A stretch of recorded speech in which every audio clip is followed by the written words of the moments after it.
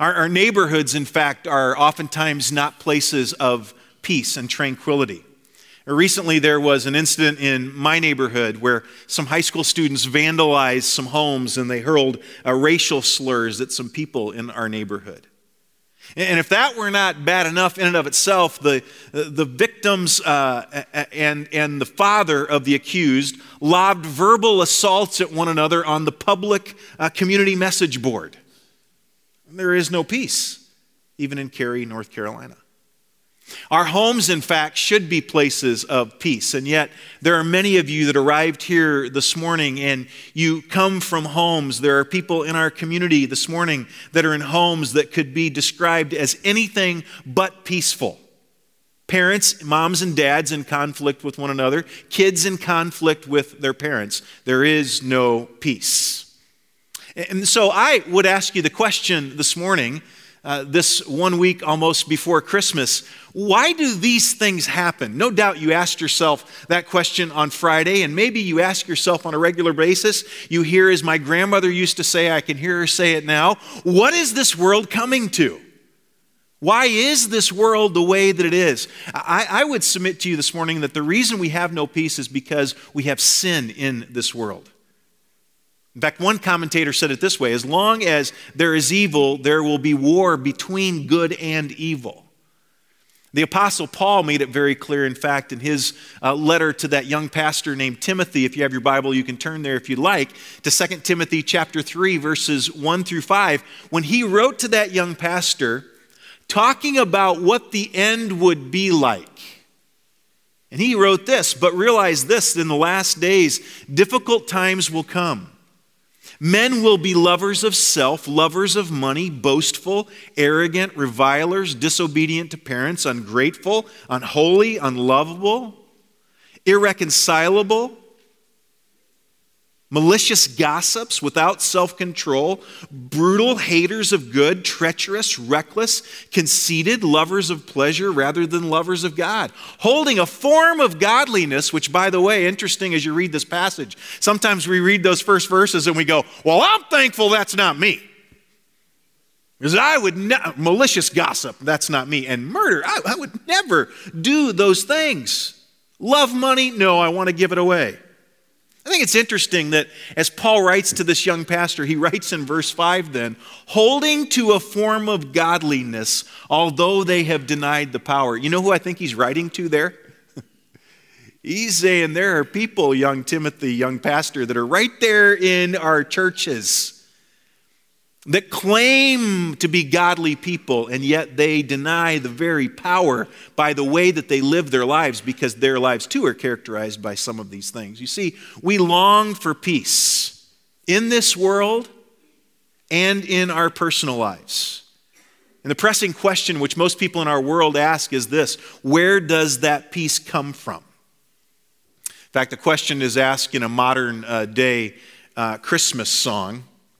The song, a portion of the song goes like this: as children we believed that the grandest sight to see was something lovely wrapped beneath our tree. I can remember when I was there, right? Remember, parents, old people? Do you remember? I mean, when Christmas was really cool because, you were waiting to get something under a tree, and now you got to put the stuff under the tree, and it just isn't as exciting as it used to be, right? Yeah. You used to wait for the big guy to come in the big red suit. Now you are the big guy in the red suit, right? The song goes out to say, well, heaven surely knows that packages and bows can never heal a hurting human soul. The songwriter goes on to write, no more lives torn apart, that wars would never start, and time would heal all hearts, and everyone would have a friend, and right would always win, and love would never end. That's my grown-up Christmas list. Now, normally at this particular time of the year, and believe me, I'm sensitive to that, and we will certainly focus on those things on Christmas Eve, but normally on Christmas, at this particular time, when you hear a guy that gets up and he opens up the Word of God, he opens up to one of those classic Christmas passages. We normally focus on the manger scene. And that's because without the birth of the Savior, a birth of Jesus, and ultimately his sacrifice for our sin on the cross, we would be hopeless. And so we usually go to passages like Luke chapter 2. And we talk about the young teenage couple, Mary and Joseph, and we remember their journey to Bethlehem to register for the census. And we remember that when they got there, there was no place for them to stay, and so they ended up staying in an old barn, and the Son of God that night was born in a feeding trough for animals. That was the birthplace of the Savior of the world. But if you look at that passage there in Luke chapter 2, very often, we don't often focus on the words of the angels. In fact, if we do, maybe it's at a Christmas play at your child's school, where your child was an angel, at least for that particular moment. They came out there in their white sheet and their glistening wings, and they began to shout out what the angels said, "Glory to God in the highest, and on earth peace among men with whom he is pleased." But rarely do we focus at Christmas time on that word, peace.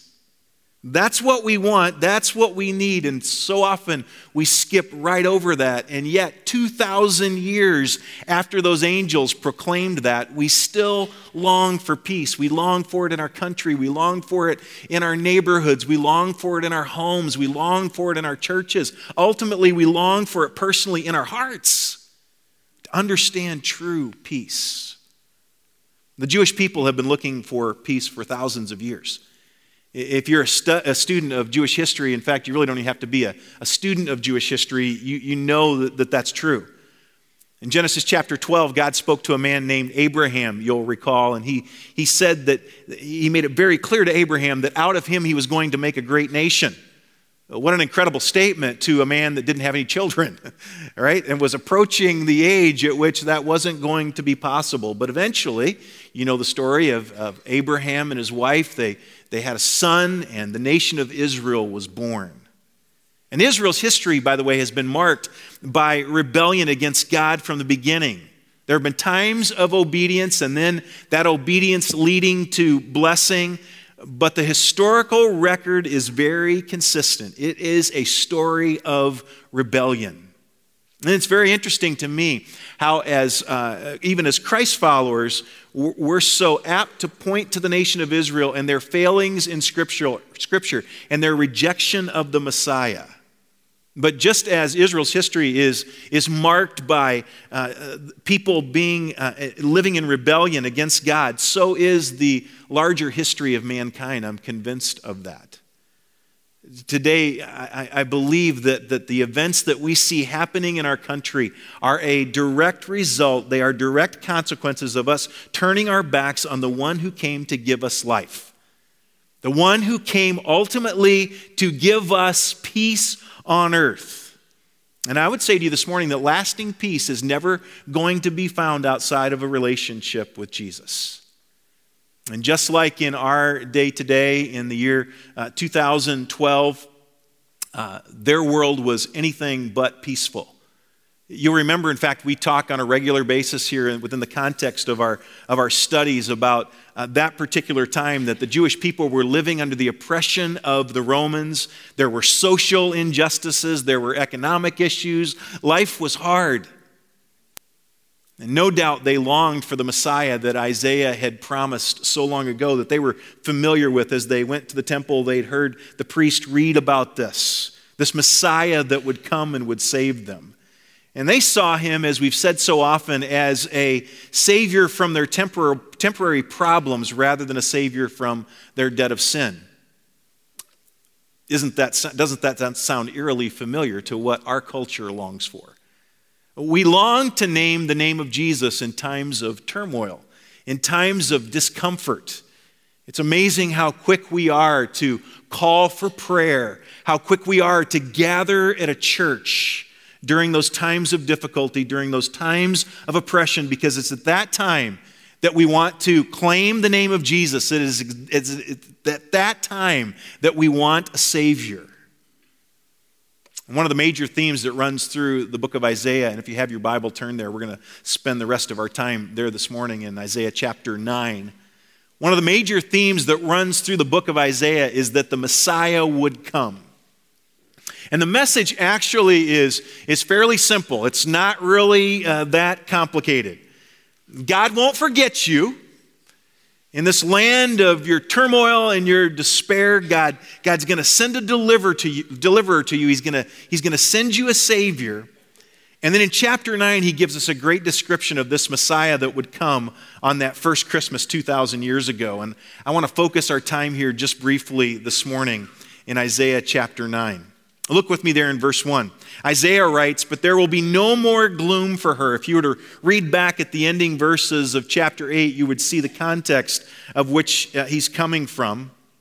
In a world where there's turmoil, where there's despair, there's going to be no more gloom for her who was in anguish. In earlier times, he treated the land of Zebulun and the land of the Naphtali with contempt. But later on, he shall make it glorious by the way of the sea on the other side of the Jordan, Galilee of the Gentiles.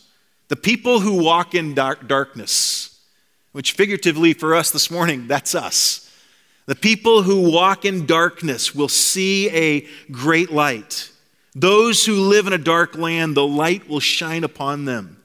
You shall multiply the nation. You shall increase their gladness. They will be glad in your presence, as with the gladness of harvest, as men rejoice when they divide the spoil.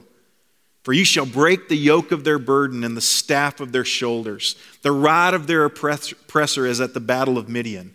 For every boot of the booted warrior in the battle tumult and cloak rolled in blood will be for burning, fuel for the fire. The Lord basically is promising them, through Isaiah the prophet, he's promising them a redeemer. And Isaiah is continuing the theme of light and darkness that he talked about in verses 20 to 22 in chapter 8 by announcing that there's going to be no more gloom.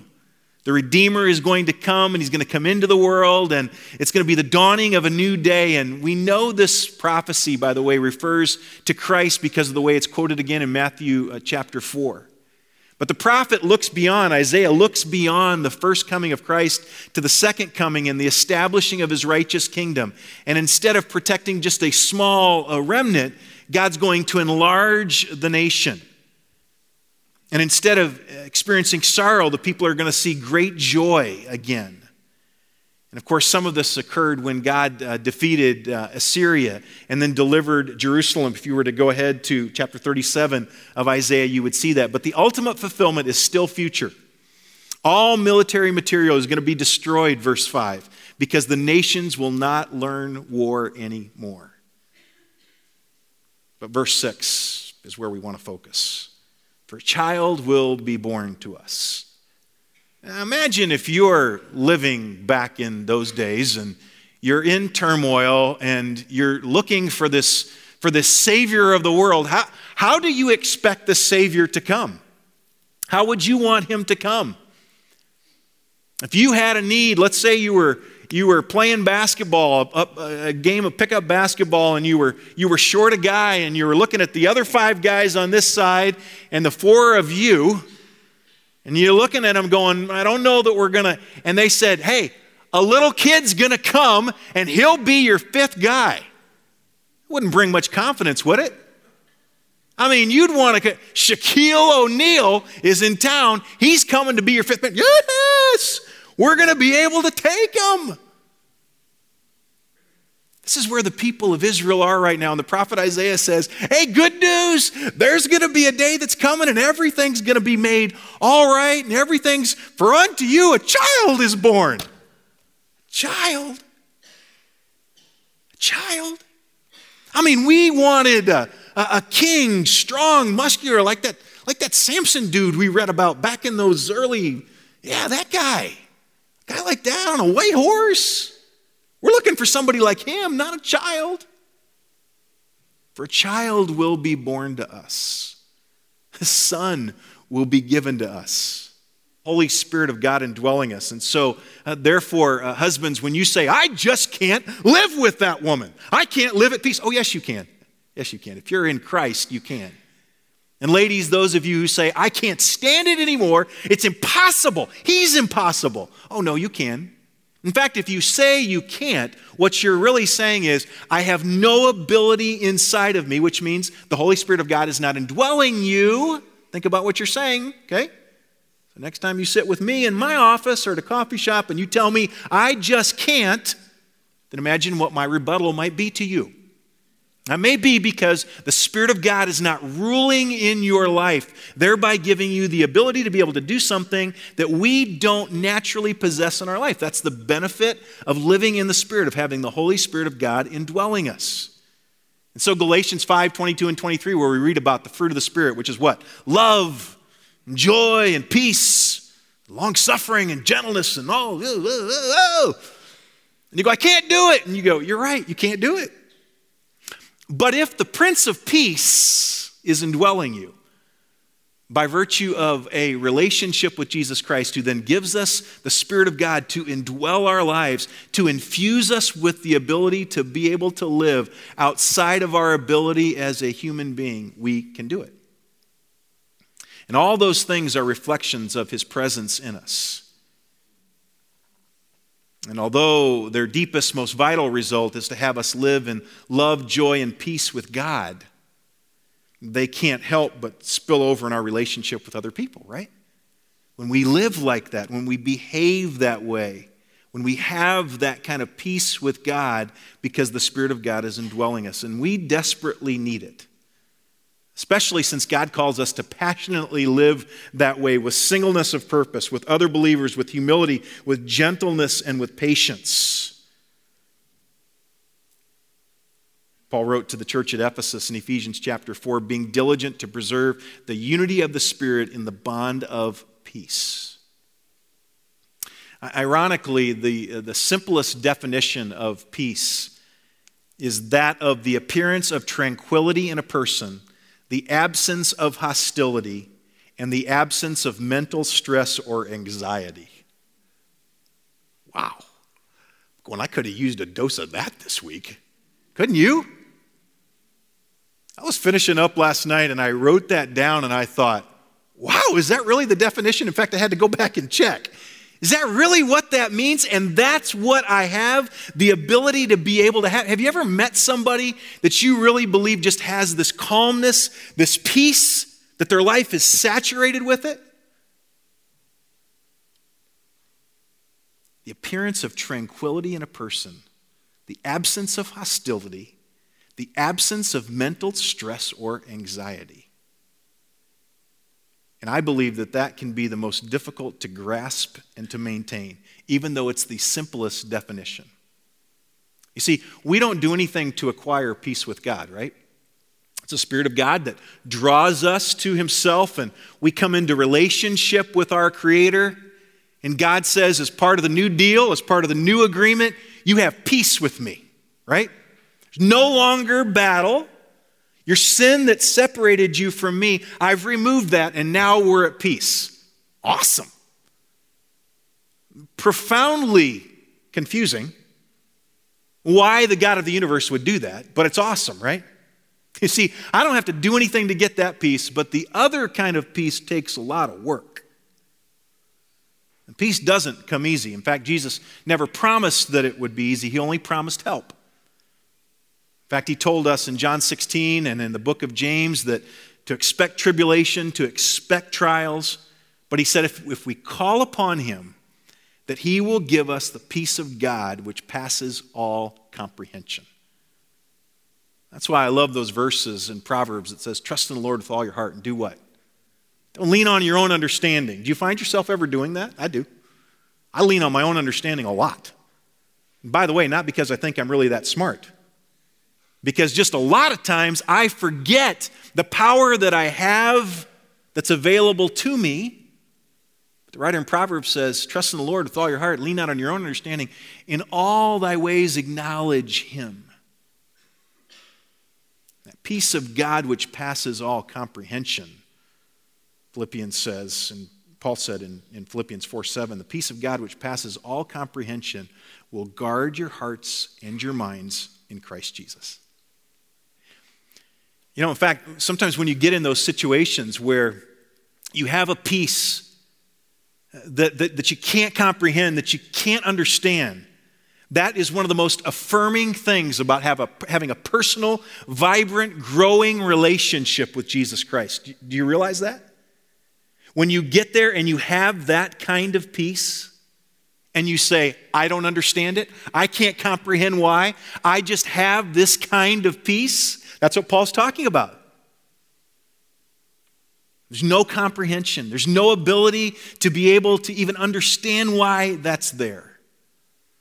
I watched with interest last night on CNN as they broadcast an interview, one of the first actually, with the parents of little Emily Parker, 6 years old, who was tragically gunned down on Friday.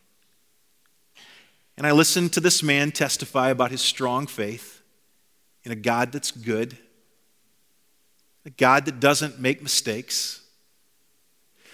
I don't know if Robbie is a follower of Jesus Christ, but he certainly possessed last night that peace that passes all understanding.